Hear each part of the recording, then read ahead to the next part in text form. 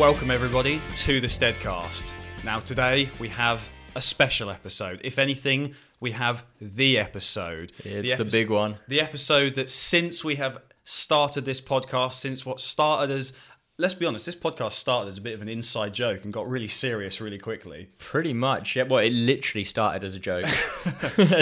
Oh yeah, we should definitely do a podcast. Oh, okay, we're doing a podcast now. But we have been foreshadowing, we've been building up, any other kind of build-up language that you can think of has been culminating to this point. Drum roll, please.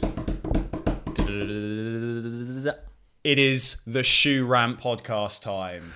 It's finally time. It's finally here. We're unleashed. I'm ready to unleash. And I feel like, and we spotted this whilst we were getting ready to record, today you're going to be privileged. If you normally listen to us on Spotify or Apple, today you will actually be privileged to a proper video podcast. I'm not sure that's a privilege. It is a privilege. It is a damn privilege. We have got the red corner and the blue corner today.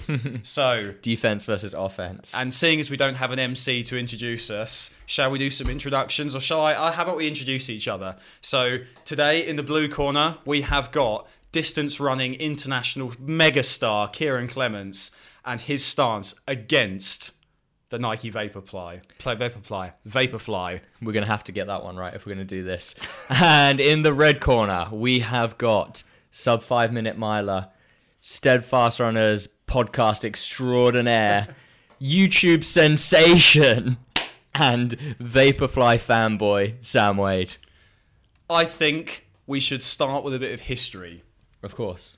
My favourite subject in school, except for PE and drama and music and, you know, all of the fun ones that you can just mess about in. History was my favourite proper subject. Okay, well, let's start with some history. Not too far back, but I want you to cast your mind back to 2008.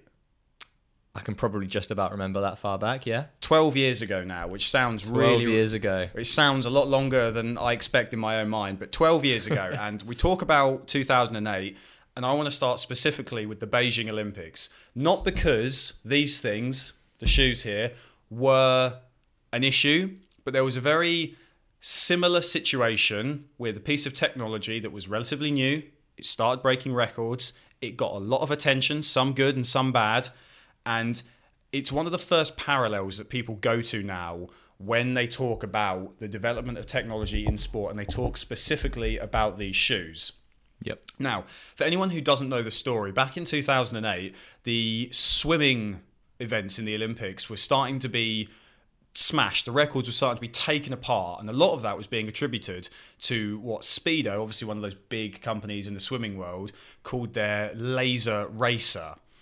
And the whole... Did they had some kind of nickname for it, like shark skin or something like that? Well, that's it. The whole idea of the technology was it was supposed to be shark skinish in the way that it repelled water. It was almost like aquaphobic, I think they called it, or something like that. Like it was, which is amazing. Yeah, it was it was literally the whole idea of it was essentially it made you so streamlined that you were able to glide through the water much easier with a lot less effort, basically, or something like that, or less resistance. Yeah, and I think if you really dig into it, it was designed that this technology was almost supposed to trap air bubbles or something in it, so you almost had like a pocket of air around you. Okay, so you're also more buoyant then. Yeah. Okay, wow. So that would obviously be massively performance enhancing for swimmers. Yeah, and we will be referring to our notes as we go along here. Because we don't know anything about swimming. Well, you say that. I swam to I swam to a county level at least. There we go. And I swam to the other side of the pool just about. on holiday to get his beer. Yeah, exactly. But yeah, so I did a bit of homework ahead of this, and I've got on my notes here that the materials that they used it was actually helped with the development of NASA. It was all these kind of technical implements that you just think it sounds way over the top, but it all contributes eventually into this suit that we got. And the idea was that it compressed the body as well, which was supposed to be better for your muscles, during long sessions, yep, and things like that. And from trying to confine, I'm really not good with my words today. Jeez. You're nervous. I am, yeah. I'm nervous and excited. Trying to find parallels between this and obviously the shoes that have been famously talked about with their 4% increase. Well, I think the parallel that we can quite clearly draw is that it was a massive performance enhancer. And what those swimsuits essentially did is made all records until that 2008 Olympics, where they kind of debuted and made the real big showing, where they cracked a bunch of world records. It made all performances until that point almost irrelevant, because you weren't comparing the athletes, you were comparing before and after the technology. And I think that the shoes is getting to the point where you have to compare times before and after the shoes, because an athlete in them versus the same athlete not in them, the performance disparity is absolutely massive. Yeah, well, this is really interesting. So a name that is going to instantly spring to mind with this is Michael Phelps and the whole USA team. Yep. And the USA team were kind of at the forefront of all of this because Speedo, USA company, etc. And they went on, I think Michael Phelps, he won 8 gold medals that year. I think he broke 7 world records out of those 8 medals. So, which I suppose is kind of, you expect that from Michael Phelps, really. But this was the one that kind of kicked it off. Am I right in thinking that? Yeah, you talk about eras his before first and kind of after. big, yeah. Yeah, there is this before and after thing. And here we go. So I've got in the Olympics, 25 world records were broken, right? And 23 of those swimmers who broke those records, so 23 of those records were set using these laser suits. So there is no way that you could say it didn't correspond to... No, that's clear empirical evidence, isn't it? It's like if you look at some of the statistical studies on the shoes, there's obvious evidence that. Here's another good one I've got in my notes. And with 18 months of the suits being released, because I think they were released a year beforehand at the World Championships, as with these things go, they want to get it sort of. Well, there'll be some athletes in prototypes and things like that, and then they'll become. They want to get it sort people will get onto it. Yeah, they want it field tested in the build up to the big competition. Yeah. Right, here we go. In the 18 months. Since the suit's release, 93 records were broken. I mean, that's otherworldly. Yeah, and we're complaining about a few records on the roads being broken in these. But here you go. This is where it starts to get really ridiculous, is that some swimmers ended up wearing 2 suits to get double the compression. Wow. So people were literally, there was... So these records, just people will probably shoot me if I don't ask you, are they national records and like sort of, area records, or are these all 93 world records in different events? So swimming has a ton of events, doesn't it? It's got relays, it's got all different distances. Yeah, so from the homework that I did, it's important to note that in swimming you've got 2 different courses. They call it short course and long course. That's a 25-metre pool, which is like 50, your local pool, and your 50-metre pool, which is Olympics. So as far as I'm aware, the 93 is across both courses. Mm-hmm. And that will be anything across men and women as well. Yeah, men, women, and it's I think relays anything and things like so. They're likely to be 93 world records. Yeah, or at least if not world records, extremely high standing records. So like national records. And, and obviously you get like multi. I don't know if you get like multi-state, like tri-county state or tri-state records and things like that. I'm sure some countries. I know Australia, for example, keep state records. I think America probably do as well. Exactly. So we're talking whether they'd be notable enough to appear in something like that in the 93 total. But we're talking. It's up to speculation. But that a record is a record, isn't it? You're going faster than anyone has ever gone before, and there's only so much of that you can. Have before it's like, hang on, that's not a coincidence. People aren't just better than they were. Here we go, yeah.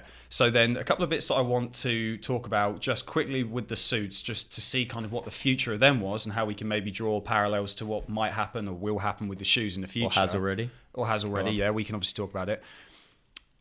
I wrote here we are, watching some of the 2008 Olympic races, specifically the men's 4x100 freestyle, everybody was wearing the same suit. Or everybody was wearing a full-length suit, basically. Mm-hmm. So everyone was wearing them. So I think that's a really interesting point, because then you could almost say it almost goes back to just the performance of the athletes. If everyone's wearing the same, does it then level out the field? As long as everyone's in the same. That's one of the arguments. We might as well just bring this on to the shoes then, because that's one of the arguments that a lot of people make, is it is a level playing field, because anyone... Unless you're at the very elite level and you're sponsored to the point where you're tied to another brand that doesn't yet have that shoe out, everyone is welcome to wear the Vaporflies. Yeah. The next percent. Everyone is welcome to wear them. You're on a level playing field. But for me, that doesn't doesn't solve the question. That doesn't solve the problem of it being that specific athlete's performance. Yeah. And it doesn't solve the problem of comparability, like it being comparable to previous performances, especially previous performances within the same era. Okay. Does that make sense? So Well, an athlete in 2015 could be in the same shape in 2020 and could be running 2-3 minutes quicker over, say, a marathon. Yeah. And what there also is, which I don't know if we've even discussed together before, but I've heard a few discussions and had a few discussions about. Here we go. Is as with any training stimulus, so for example, altitude training or even PEDs, for example, to take it down a slightly more sordid route, there's a spectrum of how much people respond to wearing these shoes. And there's a spectrum of how much they would enhance that performance. So yeah, you have your outliers that are, 2-3 standard deviations above the average responder, which has been set at 4 or 5%. So some people would respond, 8, 9, 10. There's probably somebody out there that responds 15, 20% to these things. Wow. So they'd go and they'd run a marathon and they'd run it, who knows, 30 minutes quicker, something ridiculous like that. That's an extreme example and probably would come from a lower end of the field. But talking about the elite end of the field, if you had someone who is an elite athlete and a high, like outlying responder to these shoes, like that's when you get to the point where you could have a complete unknown or somewhat unknown that is good enough to be in the elite field, go out and break a world record. And, well, the world record for the women's half marathon was set the other day, and I didn't have a clue who that runner was, to the point where I can't even remember their name. You didn't even know it happened. I wasn't excited about it. And we could even end the podcast there, and that's why it's a bad thing for the sport. Yeah. But the point that I'm getting at there is that there's a spectrum of response, and so it doesn't really... How fair does that really make it? Yeah. Because there's a growing kind of school of thought that there are people that don't respond at all, that performance is actually not enhanced at all by wearing these shoes. Yeah. I'm yet to see anyone like that, but I'm sure there is. It would be interesting. And you do ask yourself questions. You can't not, and especially if we localize it again back to the shoes, you have to say, if Kipchoge, when he set like the sub 2 thing, if he didn't have a crazy pair of these prototype shoes on, would his time have been different? I go back to obviously all the recent road records we've had with the 10K and the 5K world records, and even Bekele's marathon in Berlin. Yeah. You think, obviously he struggled with a few races and things like that. Would he have managed to get that same spring in his step and finish so strongly had he been in different shoes? And my personal thoughts on that is absolutely not. Yeah. I think Bekele in those shoes versus Bekele in, let's just say, a pair of Nike Streaks is a different athlete. Wow. I think actually Kipchoge, it's a bold claim, but I don't think he's that high of a responder. Do you know what? Because if you look, when he was wearing it, but I think so. Yeah, well, when he was wearing Adidas shoes, and you say what you want about the Boost foam and stuff like that, it's about a 1% performance enhancer, and we'll get deeper into that. Yeah. Stern look, yeah. Ooh, yeah, we'll get a little deeper into that later on in the pod. But Kipchoge was still running, 2:03 in Adidas shoes. Yeah. And you've got to believe that Kipchoge now, I think, is still a better athlete over the marathon than he was then, because he was coming somewhat fresh off of the track. He's definitely getting a performance enhancement out of the 4% and Next Percent and the Alpha Flies that he used for the Breaking 2 project, but I don't think it's on, again, we're going back to this spectrum. I don't think he's as far along the spectrum as somebody like a Bekele or like the woman whose name I've forgotten again, who broke the half marathon world record. Yeah, it's interesting. It is interesting.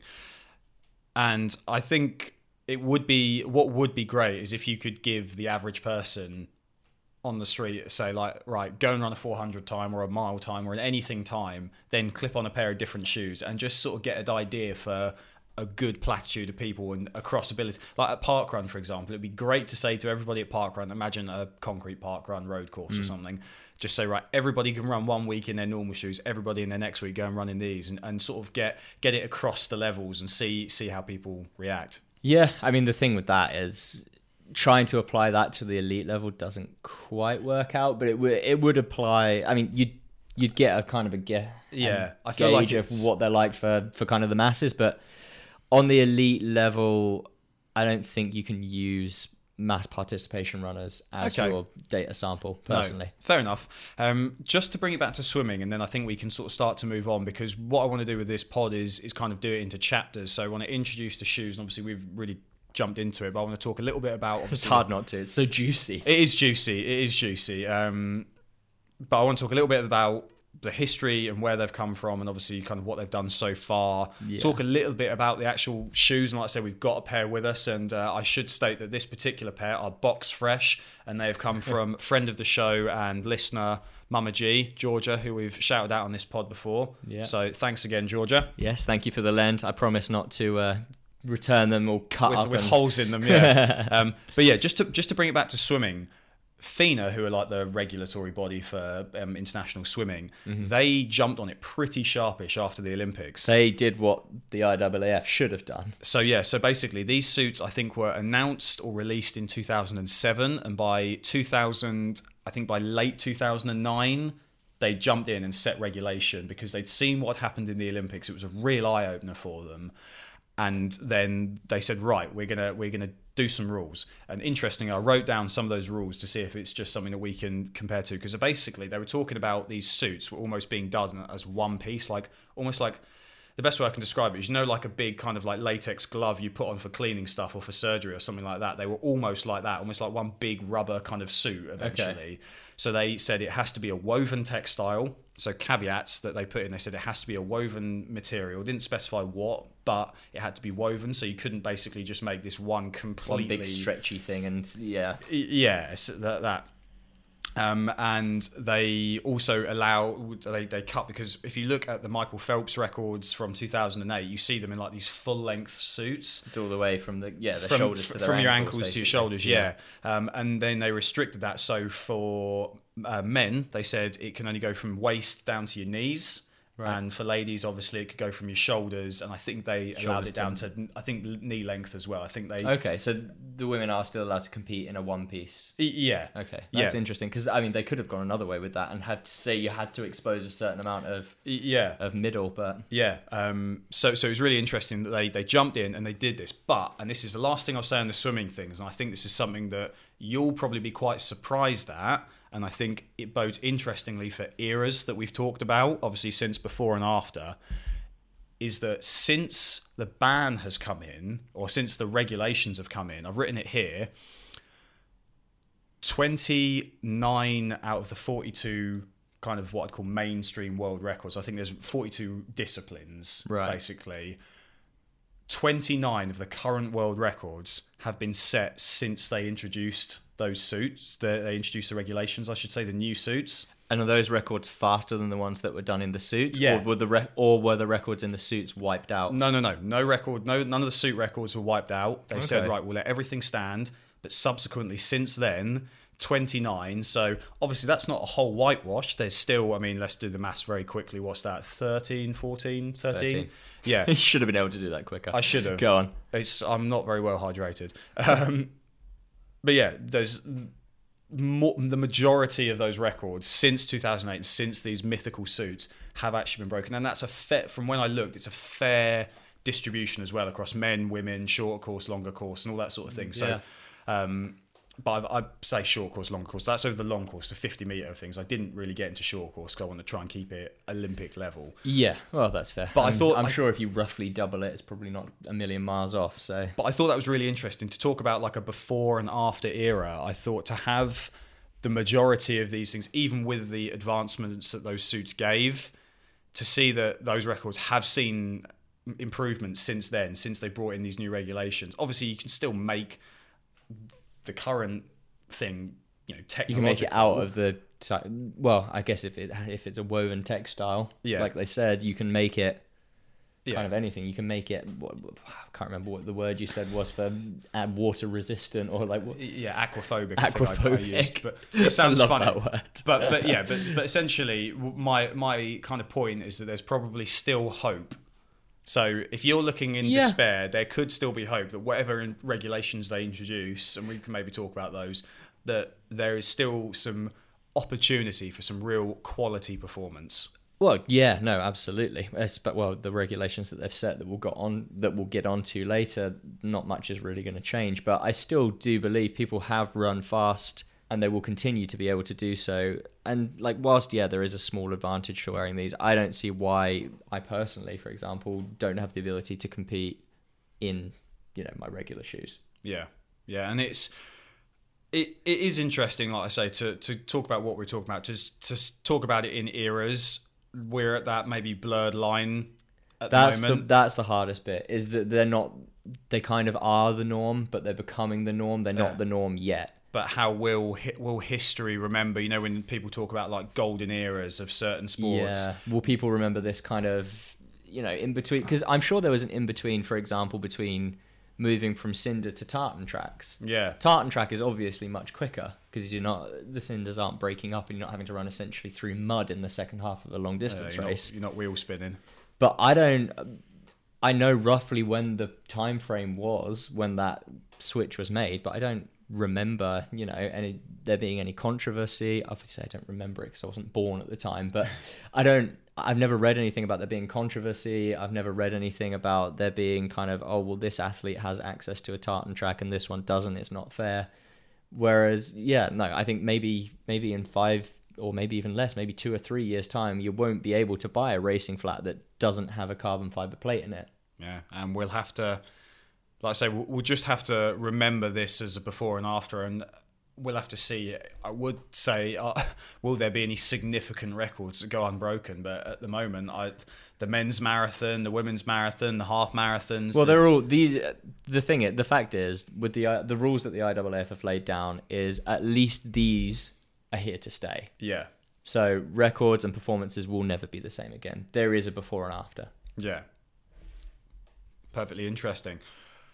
I think that we've obviously talked a lot about that, and I do think it's really important to talk about the swimming as a sport, because I feel like running potentially could have maybe learned from the swimming a little bit earlier, because this is preaching to the choir. This is obviously 10 years ago that this all happened. Now it feels like that, because there was its own level of controversy, but I feel maybe swimming is one of those sports that, I don't know, maybe it's a little bit less in the mainstream, because you don't see, like the London Marathon obviously takes up a whole city, 40,000 people a year compete in it. Whereas with swimming, there are lots of people that swim, but you don't necessarily have those big.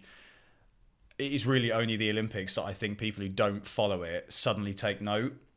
I think that's fair to say. Maybe running's the same for a lot of people, but I think that those kind of queries can be answered by us jumping into the real history of the shoes now. Like we've talked about the swimming and we've drawn parallels there. But if we talk about where these came from and what their kind of origin was, I think that will unlock quite a few doors as to where the IAAF could have and should have stepped in. Yeah, so, I think it's an interesting point. And having a look at them and seeing the first thing that really strikes me is this is only actually the first or second time that I've actually handled these shoes, is they kind of break a lot of my expectations of what a shoe just in general looks like.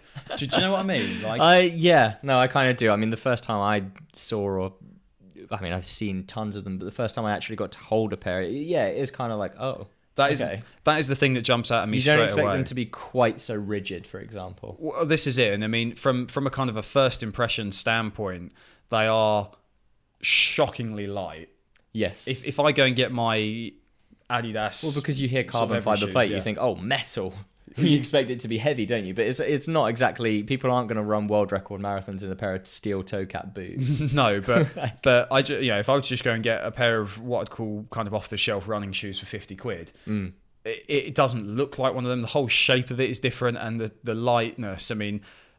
This is I think a size 7, but we've held a size 11 pair of these shoes as well, which still light as a feather. And that even felt more surprising, because you look at it and you go, well, there's a lot more there. It feels like this one feels quite nicely balanced, but the other one just felt so light. Yeah. And the shape of them as well. I mean, I don't know if you're watching this pod and you've not had the opportunity to see one of these properly. One, have you been living under a rock?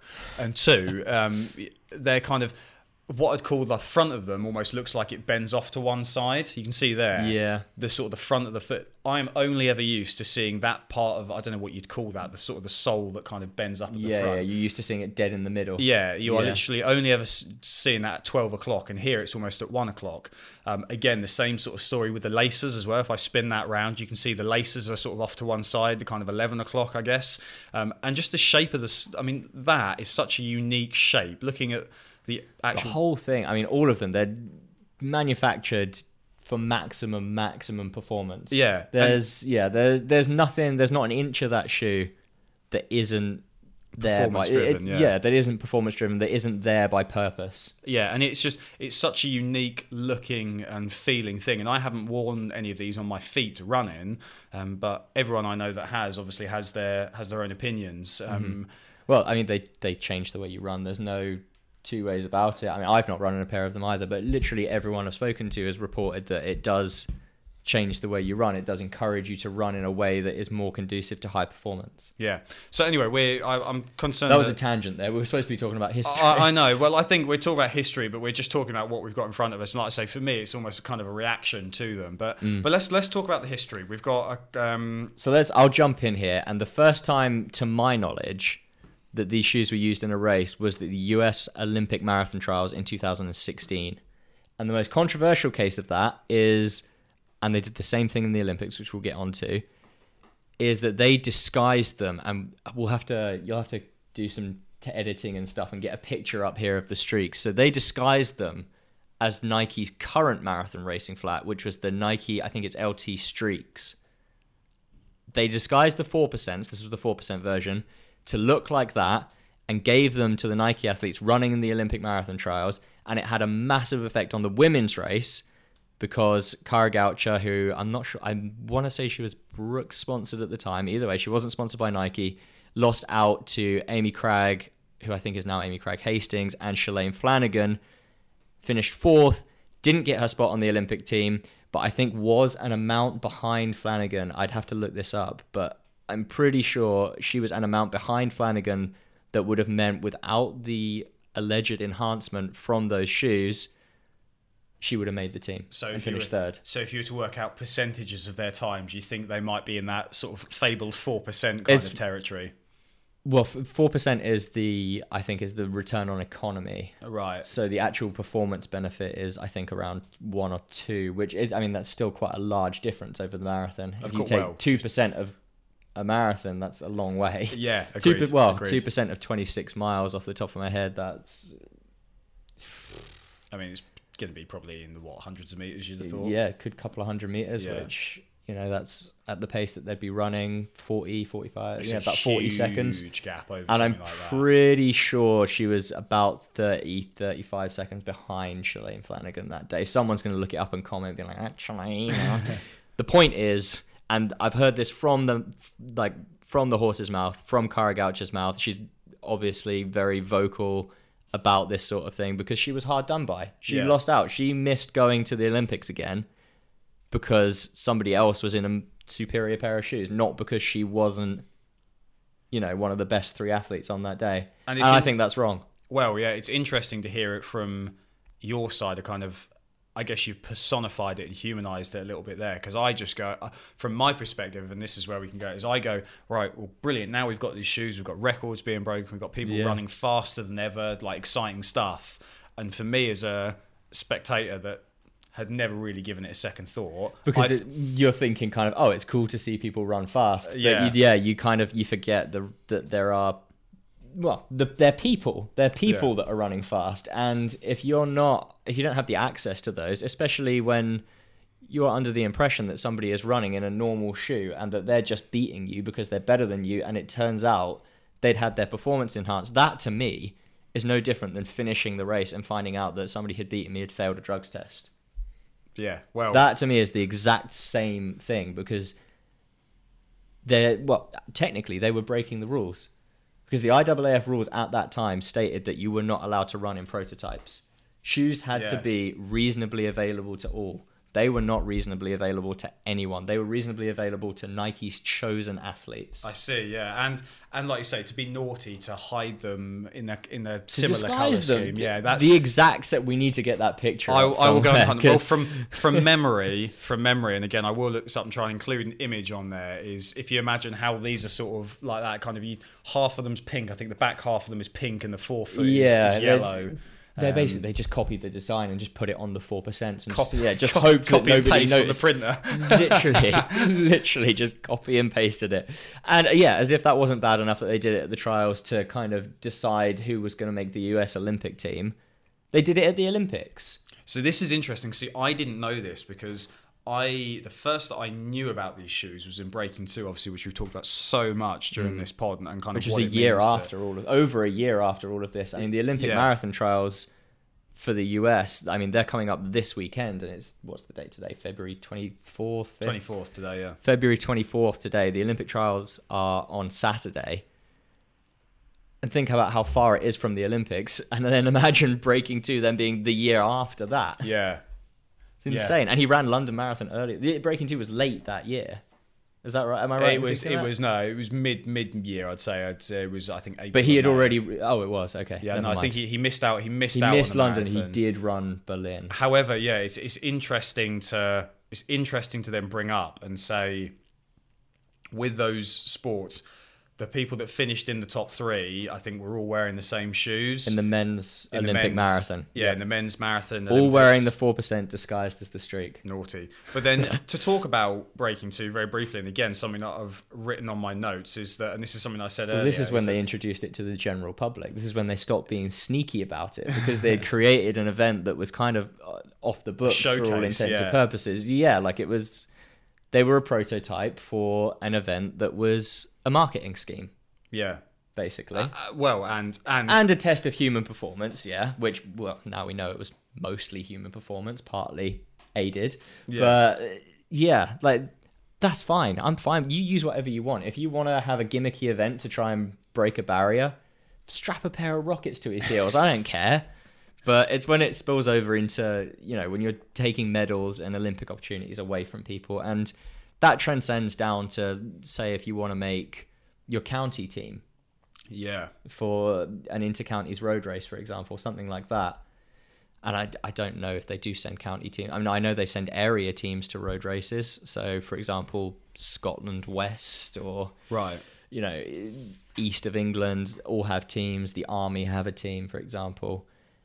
If you lose out, if you're competing for the last spot on that team and you lose out because somebody else is wearing these shoes and you just don't have them, or you can't afford them, or whatever the reason that you don't have them is, that shouldn't be the reason that you're losing in a competition. It should be about human performance, not about who has the best gear. Yeah, and I think that's obviously a very humanized point. And again, like I say, the fact that you've humanized that and personified it has made me think a little bit differently actually about it. We'll keep you in the red corner for the purpose of the podcast. Yeah. But... Well, yeah, I mean, but that was going to be my next thing. And talking about the history, I didn't actually appreciate that the history went quite as far back as that. Obviously, I was sort of, you're going back 12 months before I sort of really thought that the whole experience and history of them started. I have put on my notes there about people that have worn other types of prototypes and from other brands as well, I might add. And I put in here that Kipsang wore, and we won't talk about obviously his most recent allegations, but in 2017, the Tokyo Marathon, he won. Apparently, he was wearing a pair of Adidas prototypes. Okay. And apparently, the Boston Marathon winner, I think it might have been the ladies' winner, was wearing a 2017 Boston Marathon winner was wearing a pair of Brooks prototypes. So this is clearly...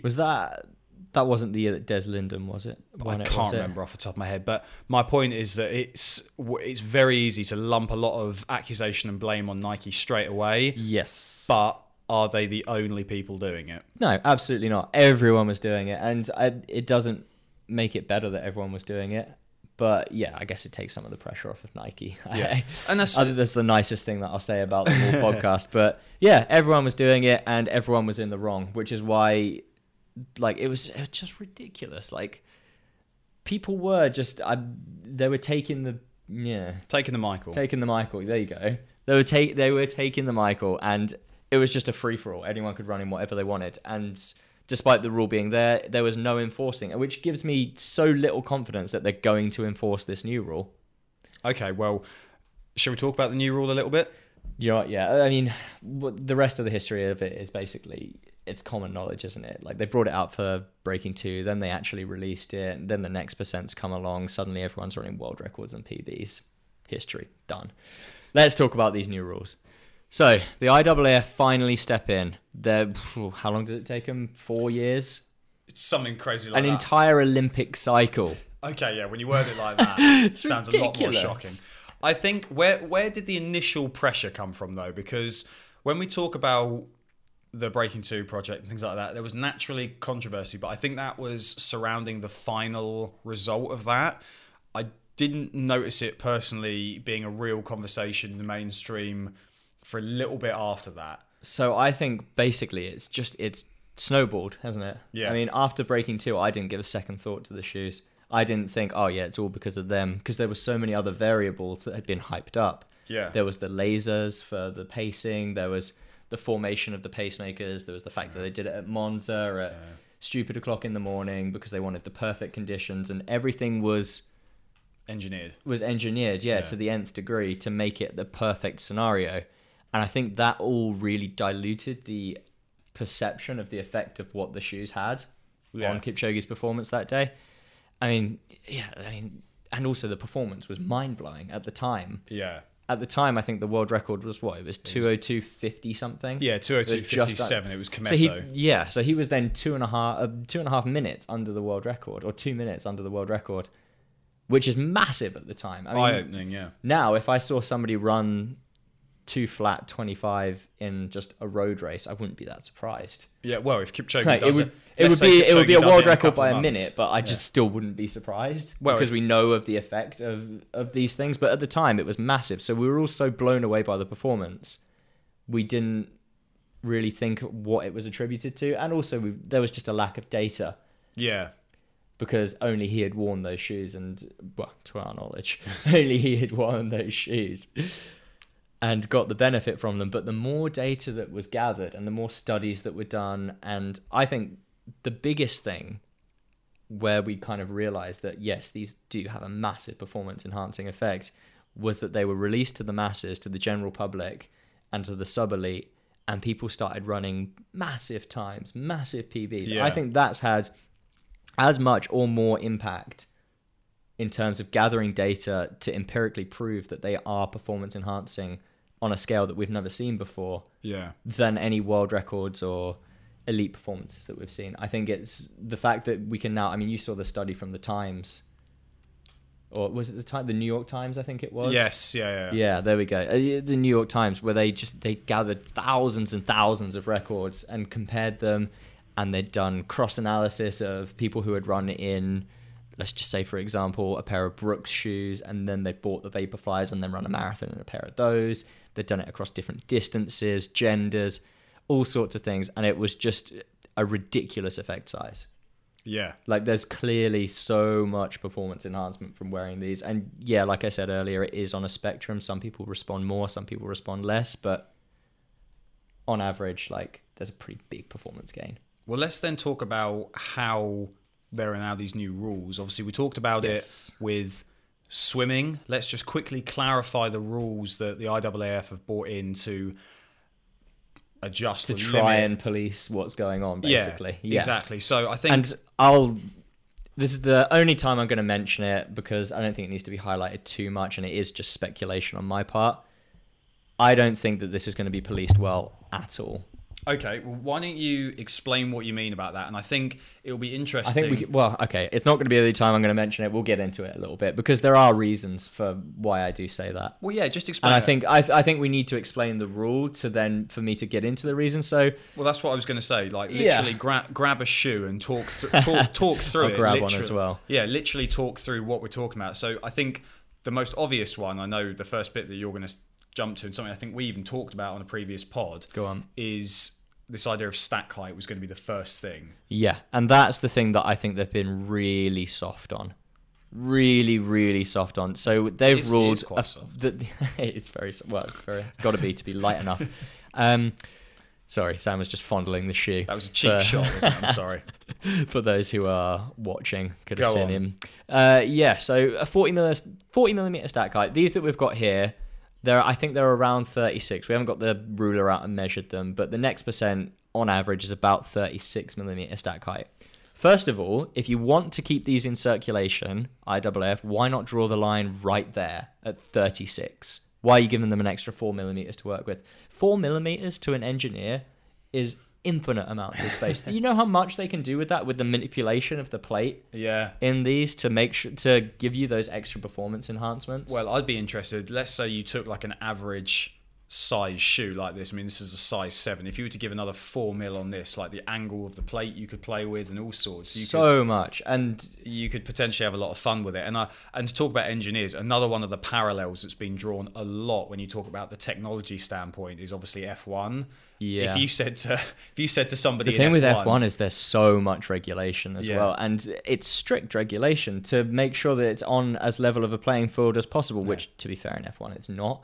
But my point was actually backing you up a little bit and said, if you were to go to an F1 engineer and said, here's another X amount of percent, here's another 4 mil, here's another 4 kilograms you can either lose or use, or here's another, I don't know, 400 cc you can cram into the engine, all those sorts of things. It would make all the difference, wouldn't it? Yeah. Let's say, I don't really follow F1 that closely, but Mercedes is generally, they're like the best ones, aren't they? It's Lewis Hamilton's team. Certainly in recent years, Yeah, so if you gave that kind of, let's say a similar type of margin to someone like Force India, it would be really interesting to see what they did with that. Because imagine, it's something like, Force India, you guys have 4 millimeters more in, I don't know, in whatever, something that's performance enhancing, and whatever. They get that.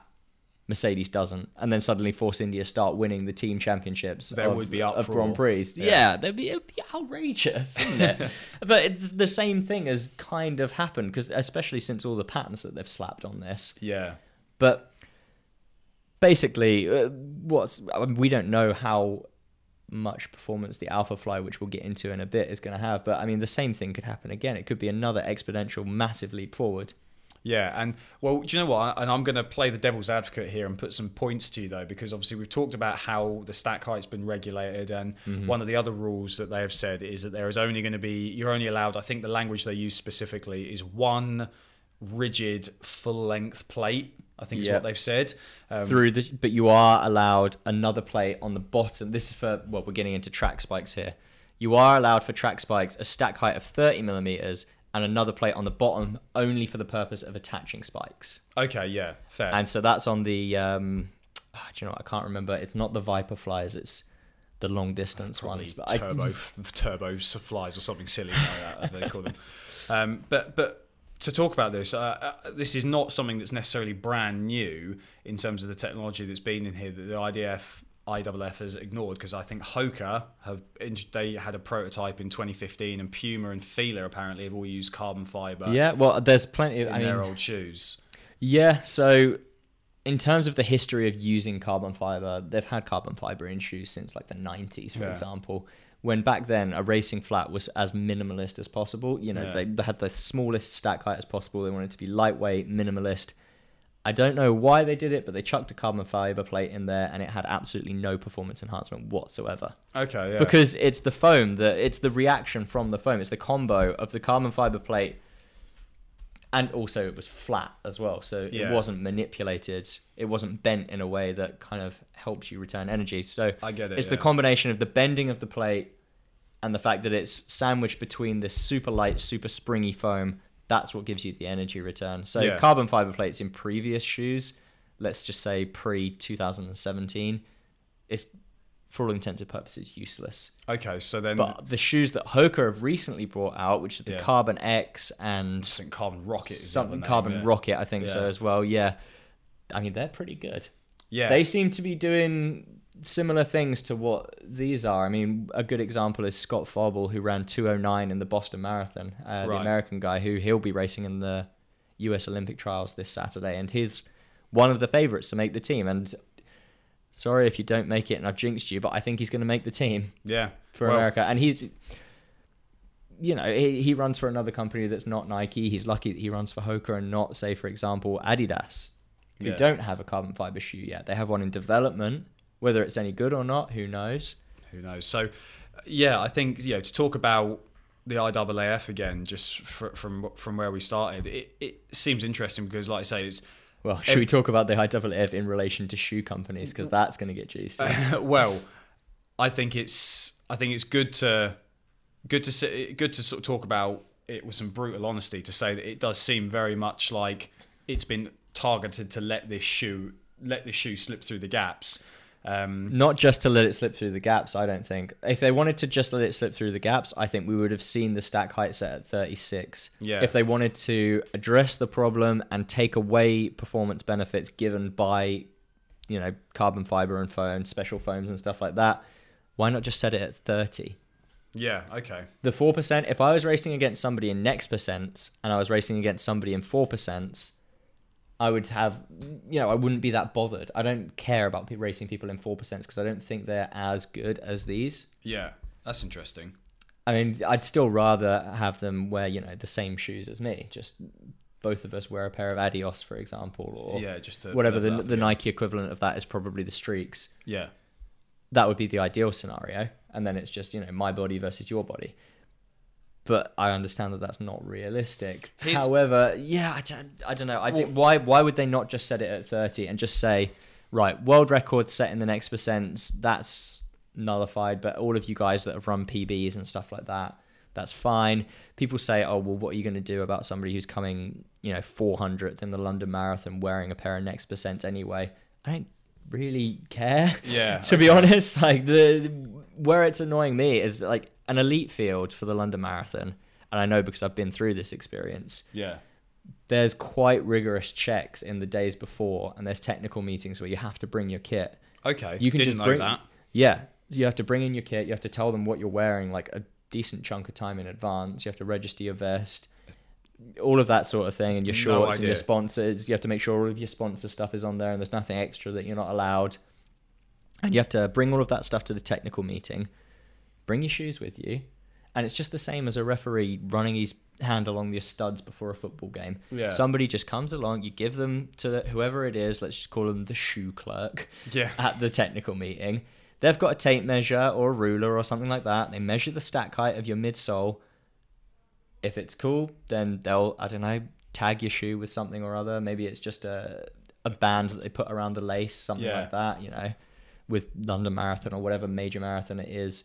You can do that at pretty much any road race with an elite field. No road race, to my knowledge, except for maybe the US Olympic Marathon Trials, has a larger elite field than about 50. Yeah, and I guess the good thing that you talked about doing it that way around is that the masses can wear what they want. And not even that. I was just going to say it's quick as well. Yeah. Obviously, we talked about this. If you say, oh, stack height is 40, but then we've got all of these regulations about carbon plates and things like this, and this is what we talked about earlier beforehand. Yeah. What are you going to do? Are you going to, when somebody goes into anti-doping, are they going to have to give a urine sample and then hand in your shoes so you're walking around barefoot, probably stepping in other athletes' we'll blurt that out. They're walking around, just in their bare feet whilst they're giving this urine sample, whilst they have to send off their shoes to somebody to put them through. A carbon fiber plate isn't going to show up on an X-ray, so they're going to have to send their shoes off to an MRI, which is going to cost who knows how much. Yeah. Plus MRI machines, I don't know how many people have experience of them, but and I don't know how many road races have access to them. So they'd have to give them their racing shoes. Well, have them be sent away for testing and then have them sent back to them. So if you have 2 races in 2 weeks, sorry, but you're just going to have to buy 2 pairs of shoes if you want to run in the elite field. Like, it's just mindless. It doesn't make any sense to me why they've set that rule. And, like, why bother? Why not just say, have as many carbon fiber plates as you want because we have no way of checking? If I was a major shoe company and I was giving...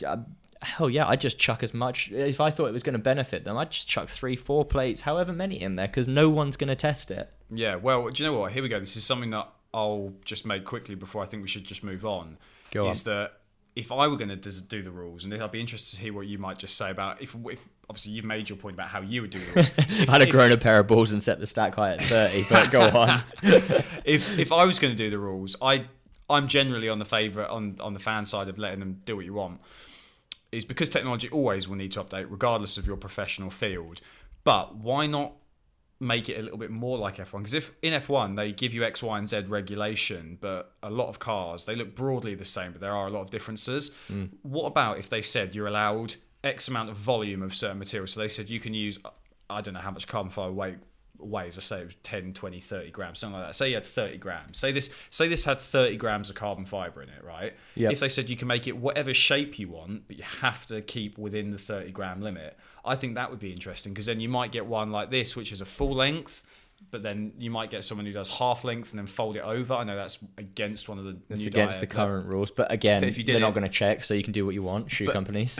But then again, if you did it that way round, like I said, that could be a really interesting way to do it, because then there's no set rules, and that's when you can almost turn it into, you can almost make the mechanical advantages, I don't want to say part of the fun, but you can make them different enough that people actually have to stop and think.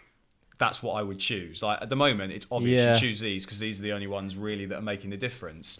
But the format doesn't seem to change. I'd beg to differ that, you know, the Hoka shoes are pretty good. The Brooks Hyperions that they're looking to bring out look to be quite good. Saucony have a very good prototype as well. I think the Adidas ones, when they come out, will be good. I've had a few people ask me if I'll be wearing them. Currently, the answer is no, but that may change. I don't know. I'm not a fortune teller. It may have to change just so that I can keep up with all of y'all wearing these things. Yeah. I mean, my main issue with the thing about regulating them through weight is just nobody wants a heavy pair of shoes. Like they're going to slow you down. There's finding the balance between performance enhancement and it being the right weight, which I reckon Nike have probably already done a great deal of research into. I'm sure. And do you know what? They probably have got that design nailed, because otherwise it would be in a stat shape. But I just think it'd be interesting if you let them play a little bit more with certain rules, but you regulate other factors of it. So you could end up with some weird and wacky looking shoes just to see if it made a difference. Yeah. Just to see if you gave somebody, instead of saying full length, it can be half length, but you can double it over, just to see if that made it any quicker. Because then all of a sudden, you might then have 2 or 3 different shoe companies with 2 or 3 different designs that are creating various results. And that could be a way for, like you say, people who maybe didn't know about the shoes or didn't have the opportunity to run quick. It could just change it up a little bit. And it could, certainly from a concept point of view, maybe if you're getting really, really, oh, this is my job and that's your side of it. But certainly from my side of it, the job, the side that cares a little bit less about what you earn and a little bit more about what I get to watch selfishly, it could just be more exciting.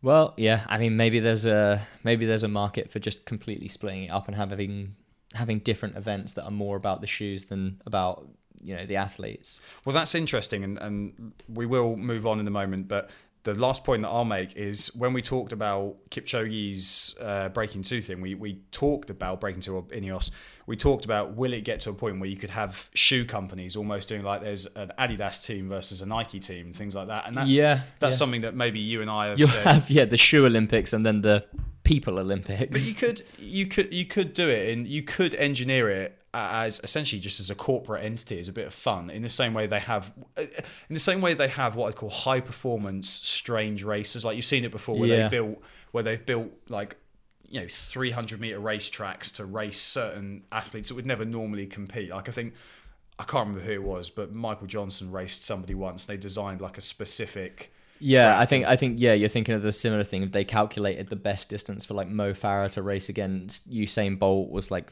539 meters or something like. Exactly. Like you could have a little bit of fun with it, and it's a way that you could release a shoe for me running that's never going to affect you. Yep. But it could, something like that could just be a really entertaining way to market it. And if they held it every year or something like that, it could just be a way to get ideas to influence the legal shoes in the same way that concept cars that you see at the Geneva Motor Show, they never end up parked down your road, but they do. But they're there for kind of a concept, basically. Exactly, yeah. Well, on similar lines to that, I mean, there's obviously a clear performance enhancement, for example, for being dragged to a time by a dog. Right. You know, I mean, you've complained about them in the past, actually. When you go to a park run, somebody's got a dog strapped to them, and that dog pulls them to a time about 3 minutes quicker than they're able to actually run. That's funny. Now, I'm pretty sure the world record for a dog-assisted 5K is quicker than Kenenisa Bekele's 12:37 record on the track. Is it really? I think so, and I'm pretty sure it's done by somebody who's normal, kind of just somebody look this up and comment, because I might be talking complete rubbish here.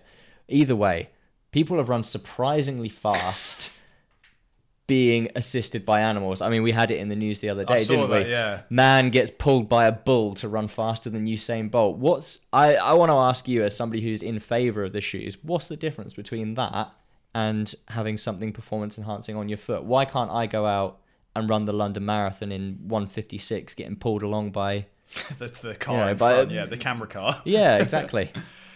Do you know what? Yeah, it's a really interesting point. I think the reason is you've stumped me slightly, but I feel like I thought I might. But yeah, but I guess you think of it differently, because you think of the performance level is so different from a car or a cow to a human being, whereas at least regardless of, at that top end, well, you're still a human being doing the running. You're just being, pulled along. Yeah. Do you know what? It's still my legs doing that. Okay, that's covering that distance. It is, yeah. It's an interesting point, but I guess you'd argue that there's a different force pulling on you. Maybe this is an upward force from your feet, whereas this is it. I don't know. It's interesting. It is very, very interesting. I think the biggest argument that you could make is that power isn't all generated by you. But I could then counter that by saying, because of the energy return from these, there's a certain amount of power that, you're partially responsible for, but you are being gifted a certain amount of power back to you. Okay, well, here we go. I'm going to get juicy now. Right, here is my counterpoint to talk about technology, right? Obviously we're being recorded by camera equipment right now. I've been a photographer for God knows how long.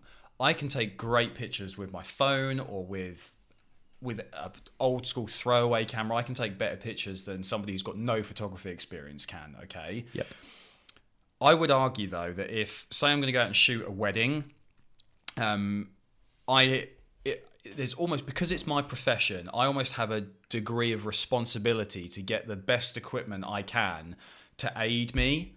So what I mean by that is, if right now we're shooting on a very expensive lens, right? Because I think that's going to give me the best quality I can achieve for this situation. Whereas actually that's quite funny, because I literally said earlier, I don't care if we just do this all on a GoPro. Whereas you were like, no, we want quality. We want production. Like, we owe it to the people that are spending their time watching this. Exactly. So my counterpoint, right, to what you've just said, from the in favour side, from the red corner, right, is if I turned up to a wedding and I took a load of pictures for the couple that were getting married, but I took them on rubbish equipment, they might look at that and then they might go out and look at someone else's pictures and go, well, hang on a moment, these don't look as good. And then I'd have to get into, the equipment I had wasn't good, and if I had it, that might look a little bit better. But from a technicality standpoint, like the aperture and this and that and all those sort of words that you could use, you could technically argue that it was an equivalent performance from me. Like, I pointed the camera in the same way. Yeah. But then if you turn around, I bet you if you charged a couple the sort of money that wedding photographers charge people, and you turn around and said, well, look, I didn't have that equipment to make the most of my situation. It's almost like me going to a race and, let's say, running a 29-minute 10K and trying to argue for the time bonus as if I had run a 28-minute 10K, because if I was wearing next percents, I would have run 28. Too right. And I'll tell you what, the couple would turn straight around to me and go, well, that's your problem. Get better equipment. You have a responsibility to get better equipment. So my point is that if the best quality photography lenses, these things, are available to you, and it's your kind of duty, why wouldn't you grasp them with both hands? And because you can get, like, the lens that I'm shooting on now, you can get even more enhanced, ridiculous versions of that. That's the best one that I can have at the moment. The best one that you can afford. Yeah, essentially. And do you feel though that there are people with your skill level that are doing better than you in your industry because they can afford better equipment? Potentially, but is that right? Is that the way it should be? But the thing let's say, well, I mean, this is to a certain extent your livelihood. Would you not be more comfortable if instead of sitting in a conservatory, we were sitting in a giant mansion. Or a giant studio, yeah. Or a giant with perfect studio, lighting, yeah. But maybe if you'd made a bit more money off your last photography job, we could be. If you'd had some better equipment. But this is it, and this is there's no wrong answers here. Yeah, I agree. This is the beauty of this debate. Yeah, but that's my thing, is that you can kind of look at it as the gear envy, though, is a real thing, and I think something that we can talk about, and this is and to say as well, actually, is something we should have mentioned right at the start of the pod. We are actually going to go out live and get some opinions of other people and everyone else on these shoes and what they offer or what they don't offer. But that's it. Is it if you have that opportunity available to you, why shouldn't you do it? But if you don't have that opportunity available to you, what kind of pressures maybe does that put on you? You've obviously just talked about the pressure, because I'd say if somebody took rubbish pictures and I said, well, actually I took something similar, and they said, oh, I wish I had your equipment, you turn around and go, that's your problem, not mine. In the same way that you have abjectly refused to run in shoes like this at the moment. But if they had like a halfway house that Adidas sent you or Nike sent you, and you said, look, that's the best ones that we're going to send you, you wouldn't turn around and go, no, I won't use those, it's the best or nothing. You'd go, okay, well, I'll use them because I want to get better. Well, I mean, and I am currently running in what I get sent. Yeah. Like, that's because I don't want to go out and pay £250 for a pair of shoes, because I'm living a lifestyle at the moment where that's, potentially not a good financial decision for me. Yeah. Well, let's talk about, and something that this came up a lot actually when I was doing my swimming research, as we talked about at the start of the pod, and it came up a little bit as we'll see when we go and speak to people, on the track, on the street, as it were, in the real world, is pressure from parents and financial decisions and things like that. If you let's say you banned these shoes, does it level up the playing field for people maybe supporting the athletes as well? Well, actually, it's quite funny that you talk about pressure from parents and, financial obligations of parents, because what you probably don't know, what happened the other day, a couple of weeks ago at the Armagh 5K, is the British under-20 record was broken. Right. For the 5K. And I think there was about 3 or 4 others that have slotted into the top 10 all-time British 5K runners. Right, okay. Which, I mean, that's insane. Yeah. Well, no, these guys are obviously really good runners, and they're working really hard. They've got big futures, But they're not that much better than everyone that's come before them. And you think that it's undeniable that the shoes have jumped them up massively. They were all wearing them. They were all wearing the next percent. And were they not wearing them? I don't think we see a British record. I don't think we see 3 or 4 in the top 10. A couple of them, or maybe 1 or 2 of them, might even listen to this and they might get offended. Like, I'm not attacking these guys, and this is why I'm not naming them, because it is an incredible performance, and they deserve all of the accolades and any benefits that they get from it, because this is the current situation. And if I was younger, I probably would do the same thing. It's because I've been in the sport so long, I think, that I'm reluctant to change, because it's the way I've always known it, if that makes sense. Yeah. I think that what you've talked about there has just raised a really interesting point in my mind, and I think maybe we could use this point just to round this part of the pod off before we go out and talk to people. Go on. And that is, your concern as an athlete is these things are taking money out of your pocket potentially. If you're lined up on the start line to a race and somebody who's got... It's partially that, and it's just changed the integrity of the sport. Changing the integrity of the sport. But if the option's there, you can take it and it will help you do better. Competitive, sometimes, you win, you lose. Like, surely sport in its nature has some days and has some things that flat out will make you do better or do worse. Like, there's your kind of stubborn moralness almost to go, well, I won't use these shoes yet. If people are literally taking the money out of your pocket because you can't, you finish in the top 4 instead of in the top 3, for example, where does your pride need to take a hit and just say, well, sport, because you don't win every race you enter, why can't, do you see what I'm trying to get a point here? I see exactly the point you're making. My point is this is a discussion I've had with my coach about a million times as well, and it's getting to the point where it's not, are we going to pull the trigger? It's kind of, when are we going to pull the trigger? Yeah. And it's just, I mean, he shares my views, thankfully.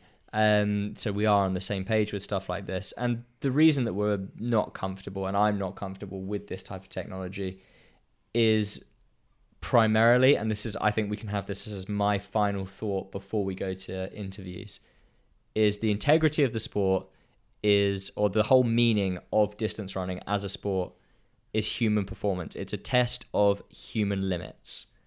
Bringing in technology that drastically enhances this, and I'm not saying don't run with shoes on. Like, obviously you have to wear shoes because otherwise you'll break your feet. Some dusty Ethiopian barefoot runners exactly. From yesteryear. And I don't want people coming and being like, oh, but shorts as kit and that could be performance enhancing. Stuff like that. Like, wear your vest and your shorts and wear a pair of shoes, but something that changes your performance so drastically like this, suddenly it doesn't become about human performance. It becomes about human performance aided by technology.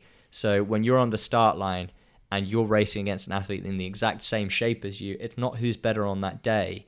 It's like, it kind of is, because, you know, you could be that much better on that day that you undo the performance effects of this. Yeah.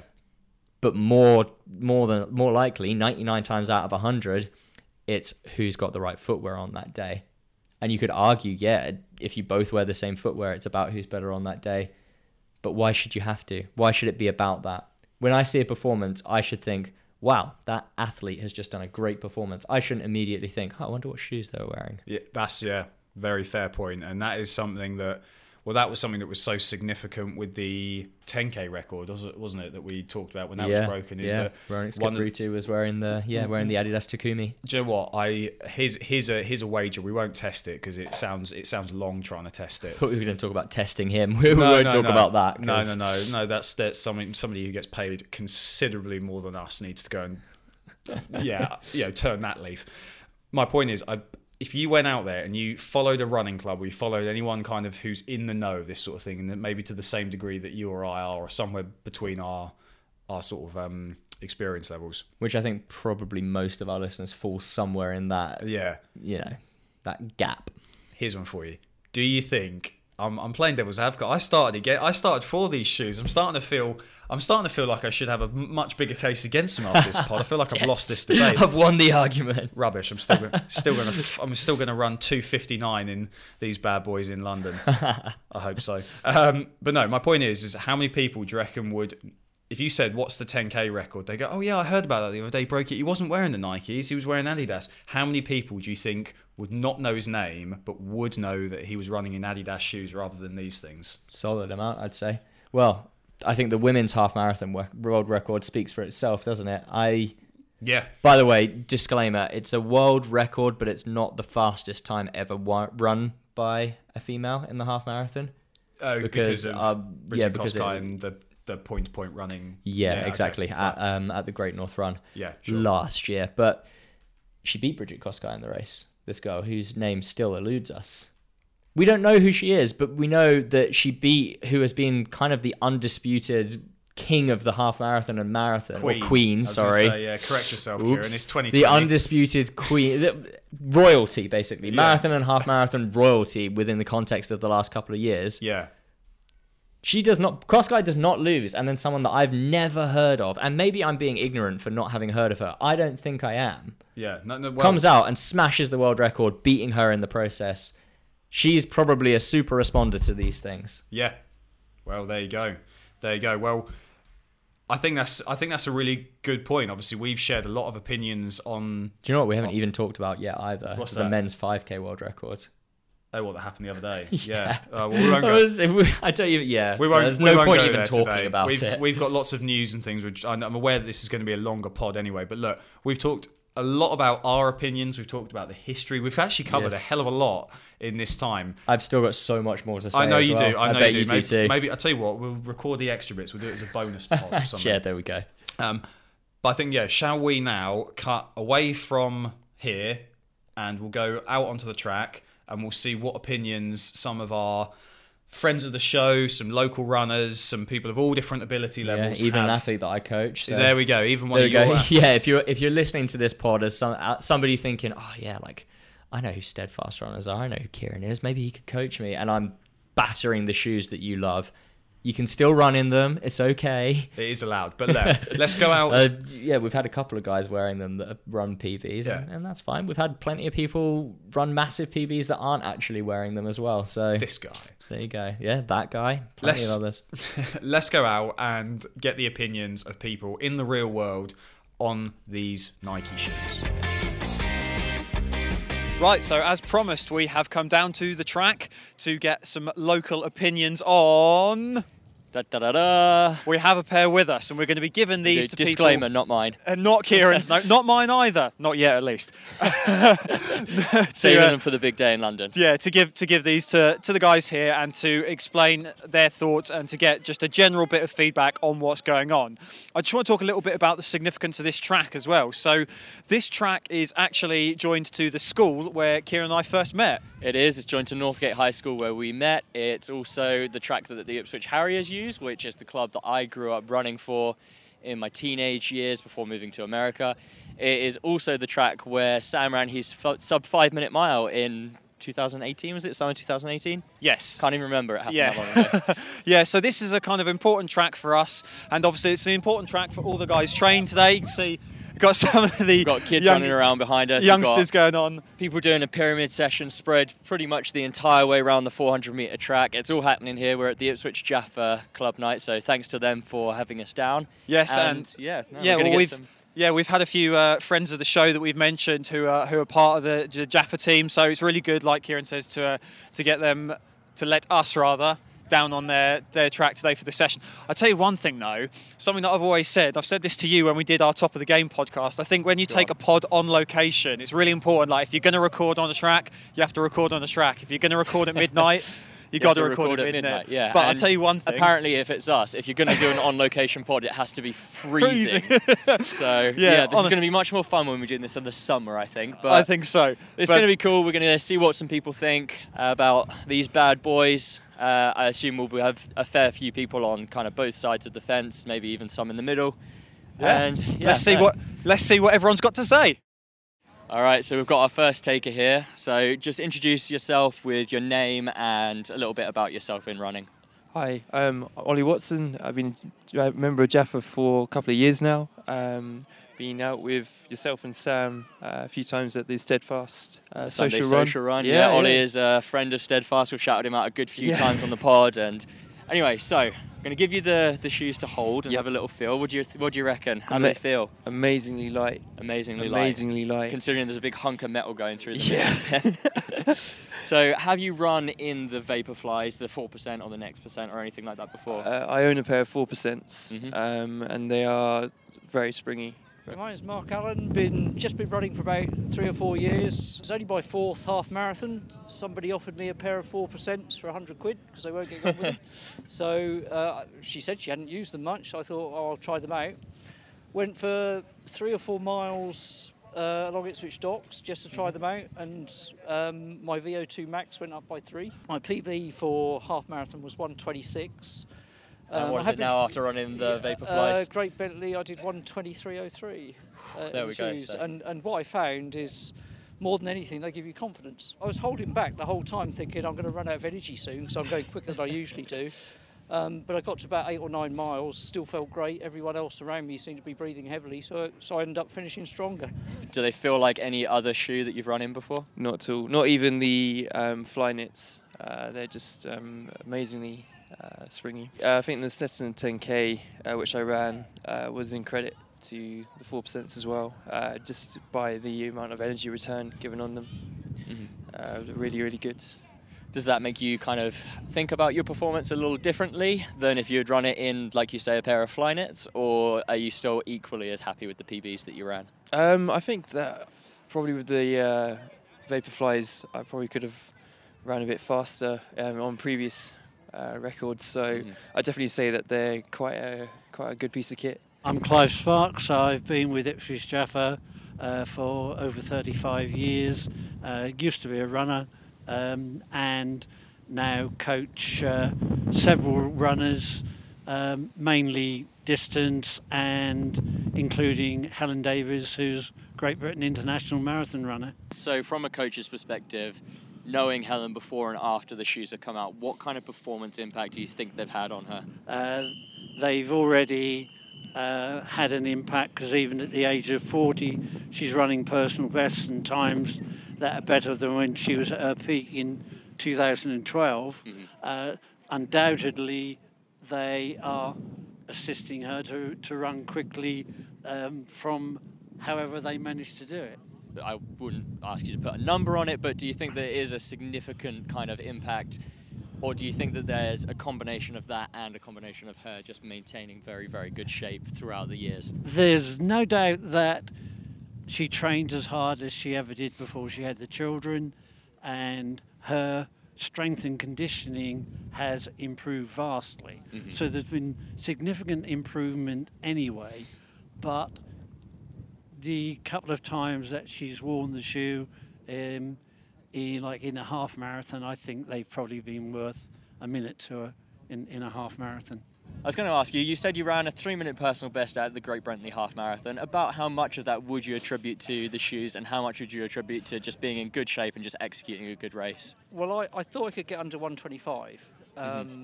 I was thinking I'd be about 124 and a half. I think about 50-50 then. Yeah, I think they would have shaved a good minute. It's the confidence more than anything. I definitely ran a better race because I felt better in them. You definitely run differently. Okay, that's really interesting to hear. That is very interesting. But I like them, and I'm running Manchester, and I'll wear a pair. Now, from a coaching perspective, it would be really interesting to know, do you think there's any changes in her biomechanics, or anyone else that you coach that wears the shoes, biomechanics when they run in them? I haven't noticed anything. I'm not an expert in biomechanics, but clearly I know my runners and how they run. I haven't noticed anything particularly different. I have been told that the shoes just make you feel comfortable and you don't tire as quickly in them. Yeah, there's an increased energy return, but I think you're right. I don't think there's any biomechanical alterations. I wouldn't train in them. You wouldn't train in them at all? No. I think a lot of people have been saying that because they offload in certain areas as well. There's a bit of an injury risk for it as well. Do you think does that concern you at all, that it's such an unknown? The injury thing at my age, not really. No. That's fair enough. First time I ran in them, you're leaning forward more. Okay. I run quite upright anyway, but they force you forward. They force you forward. Forces you to run exactly how they want you to run. In the broad scope of athletics, what do you think the impact these shoes have had is? Incredibly, I definitely say you look at some of the times like Bridget Koskai's Chicago ones, and definitely sort of marathon times on the whole. I'd say it's sort of been bringing times down, improving performance a lot. And would you say that's a good thing? I'd say it feels like an evolutionary aspect. Technologically, I'd say that it's sort of making advancements and also improving times. But I think, definitely sort of an improvement. Do you think that it's maybe encouraging or putting pressure on younger athletes who maybe rely on parental support, or athletes that don't have quite the income to afford buying those shoes? Do you think it puts an unfair amount of pressure on them?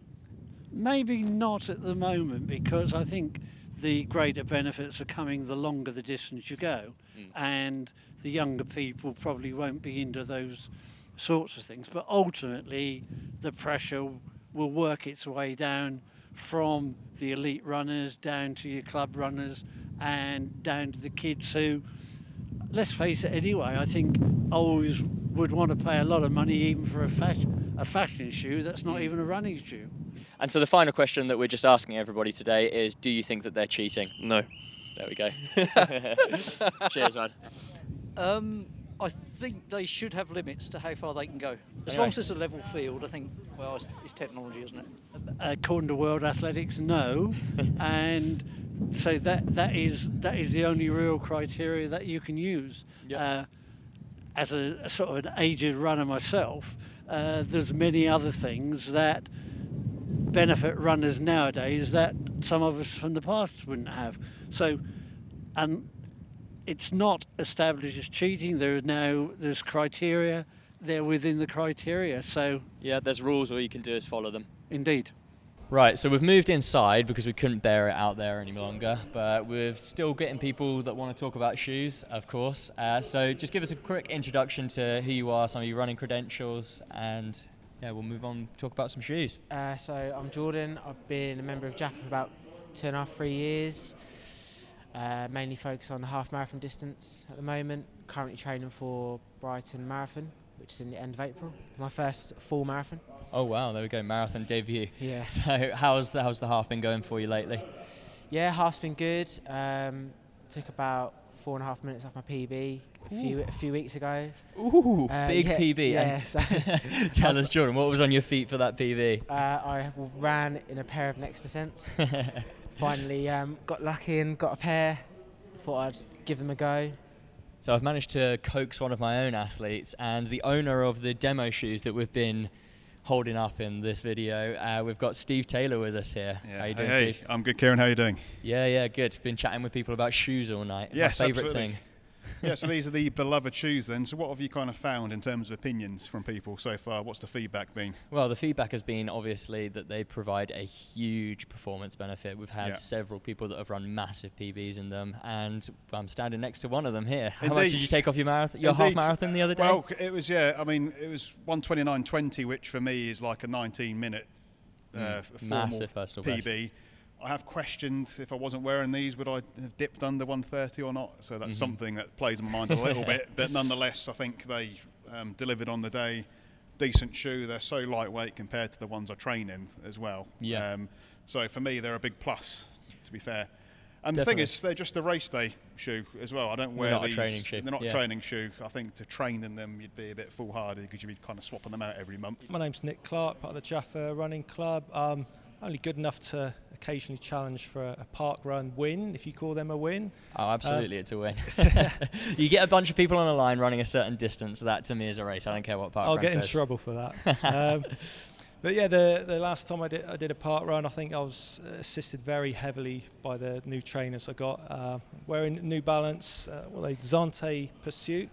I found they had me rolling my foot forward and keeping me going in a forward direction. So Okay. it's definitely felt the technological benefit on these, but I've not You've never run in the tried the Vaporflies before. Vaporfly or anything like that. And So what's been so far your reason for not taking the plunge and buying the Vaporfly to run in them? I've just priced out of it. So obviously the shoes are quite expensive. Yeah. What do you think about kind of the ethical things behind that of, being readily available to all and, how that generally applies to running shoes across the whole market? Shoes have definitely gone up in price since I started. Yeah. I mean, I think I used to spend, I don't know, £50-60 a pair of like Pegasus standard, and then now I'm running turbos now, so they're like the retail like 140. So you're like, And then you're looking at you are 200 hunting plus around, pound for a and then racing Vaporfly flat. is 240. I mean, I think the only reason I justified getting a pair was because it was my first marathon. So I thought, well, I'll justify a pair. I feel like I'm running enough now to give a pair a go. It's like cycling the way that's going. My neighbour spends more on his bike than I do on my car, and I'm not crazy. prepared to join a sport like that. No, definitely. And do you think that that's kind of an ethical issue within the sport? If I look at my daughter and she runs against her friends in school, now I could, if I wanted to, pay for her to have the best equipment there was, and I can afford that. But the children she's running against, I know most of the families wouldn't be able to do that, and it just doesn't seem quite right. It doesn't seem quite right. Yeah, it doesn't sit well with me either. No, So. and I do find when I go on the start line at races, I will see other people wearing far better trainers than I do, and that's their choice. Do you feel that times now in races need to be compared pre and post Vaporfly era, even with the same athlete?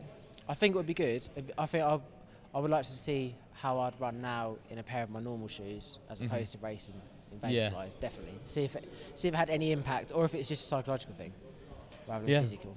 Yeah. It's interesting to have someone that is so new to running that your performance is now increasing at the rate with the shoes increasing. So it's not a case of pre and post Next Percents and Alpha Flies for you. Yeah. It's almost a case of this is just the runner that you are. So what you have on your feet, to a certain extent, doesn't really matter. Yeah, understood. Which is where I face quite a large dilemma, because if I went out and ran a massive personal best, I'd be wondering, is it me or is it the shoes? But for yourself, like, you don't know. Yeah, you don't need to know, because it's just it's you with the shoes, and that's what it's always been. Yeah, they're part of my toolkit effectively. So Yeah, let's look at it that way. So I suppose that's the reason why I like cross country out of all the running sports, because it doesn't matter what you've got on your feet.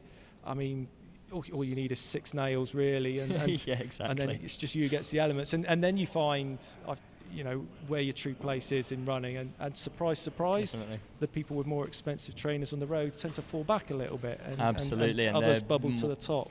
Exactly, there we go. And I think a similar thing happens in the track as well. I do most of my racing on the track, and I find that I am exponentially much better because those that are getting the benefits from the shoes aren't getting it on the track. Yeah. I think a spike kind of levels the playing field. If you do have trainers which are so much better than the rest, it should be made available to everyone else. So the recent ruling where they have to be made on general sale, was it 4 months beforehand? 4 months, yeah. See, I think that's a reasonable compromise. I think so, but I think also what that's done for this Olympics is it's kind of shot a lot of other brands in the foot, because they now have to scramble to bring out what might potentially be either a non-existent or an inferior product to avoid having to run in a prototype at the Olympics. But that's only at the very, very highest level.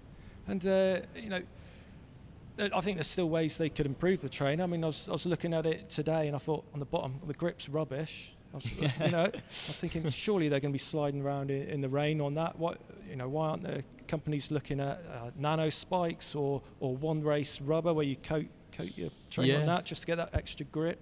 You have your qualifying trainer, like you have your qualifying tyres in F1. And then your racing one. Yeah, there Exactly. we go. And I'm sure these are all developments that Nike are looking into. And you told us an interesting story about your shoes. Do you want to tell that for some of the guys?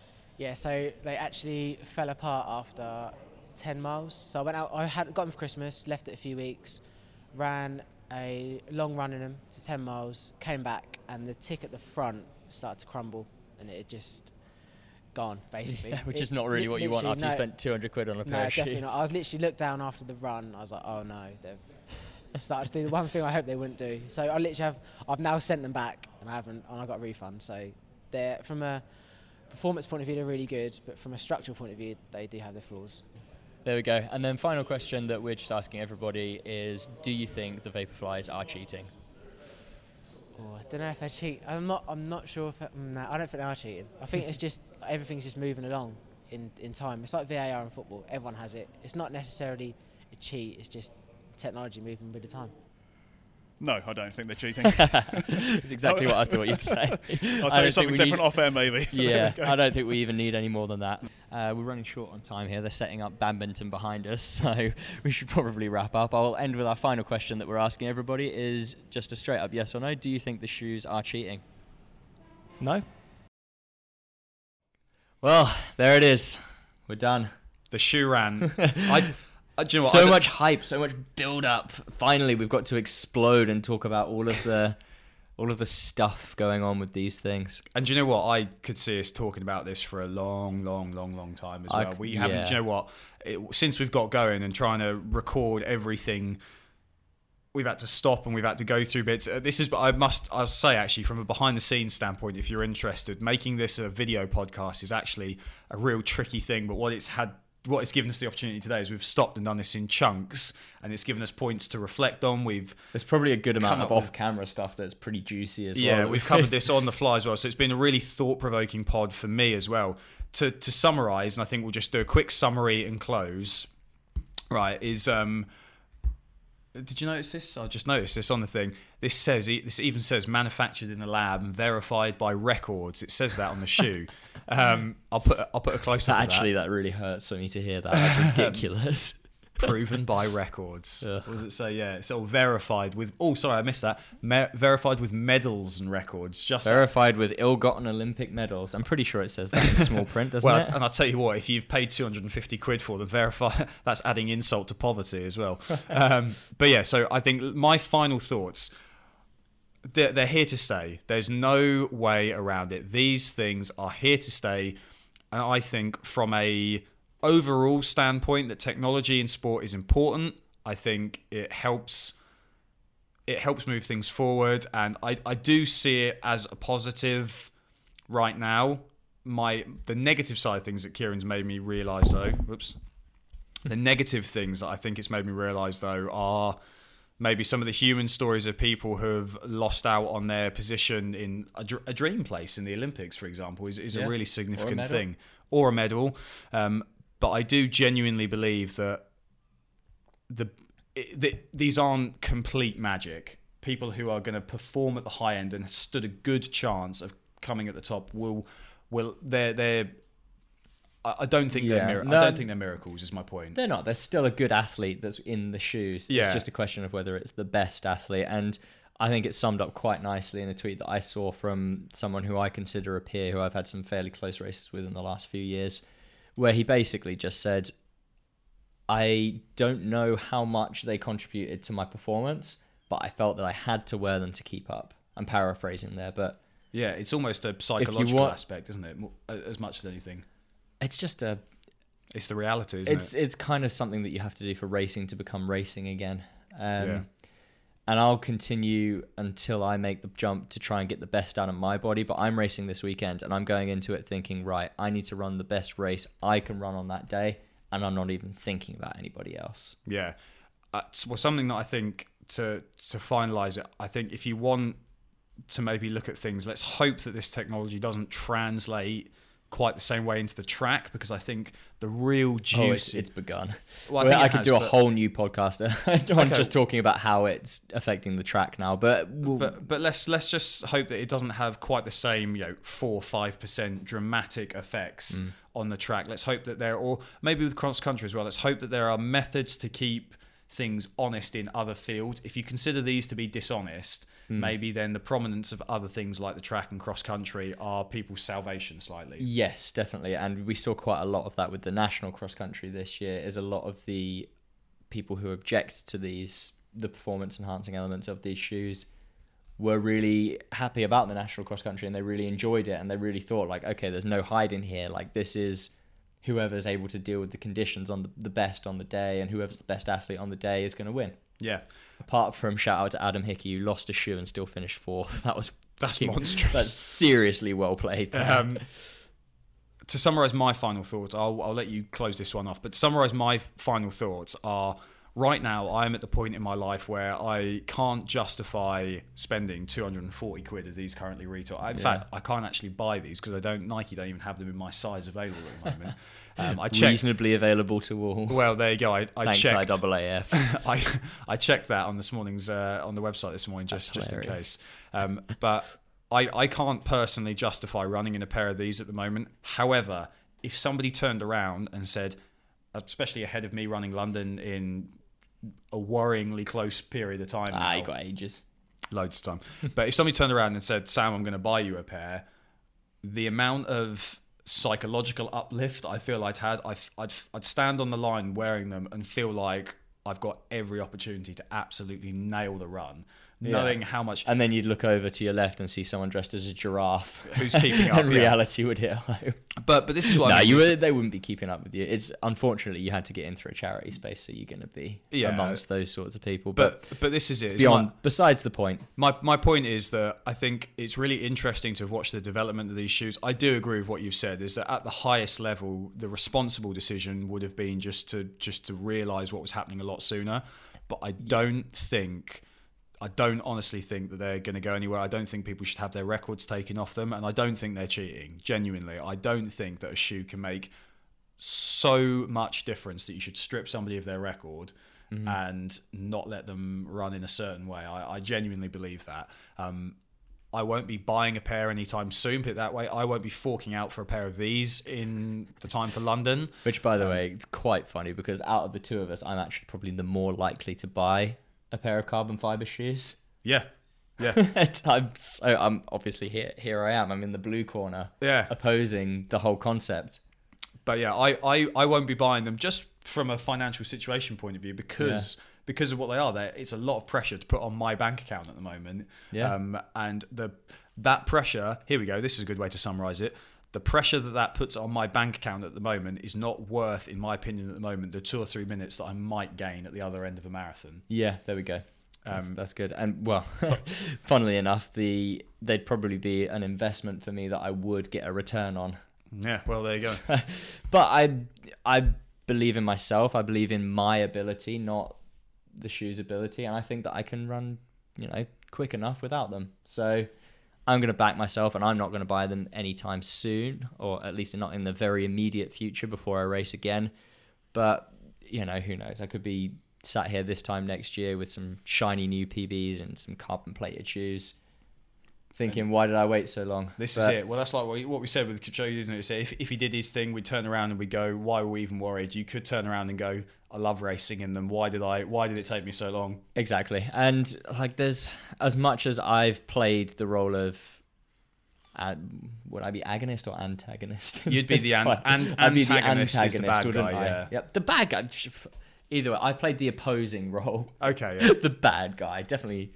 If anything, I've tried to take the moral high ground. You have. Forced myself into that position. Very it's not the moral high ground, because there is no moral high ground, really. Yeah. There's no right answers.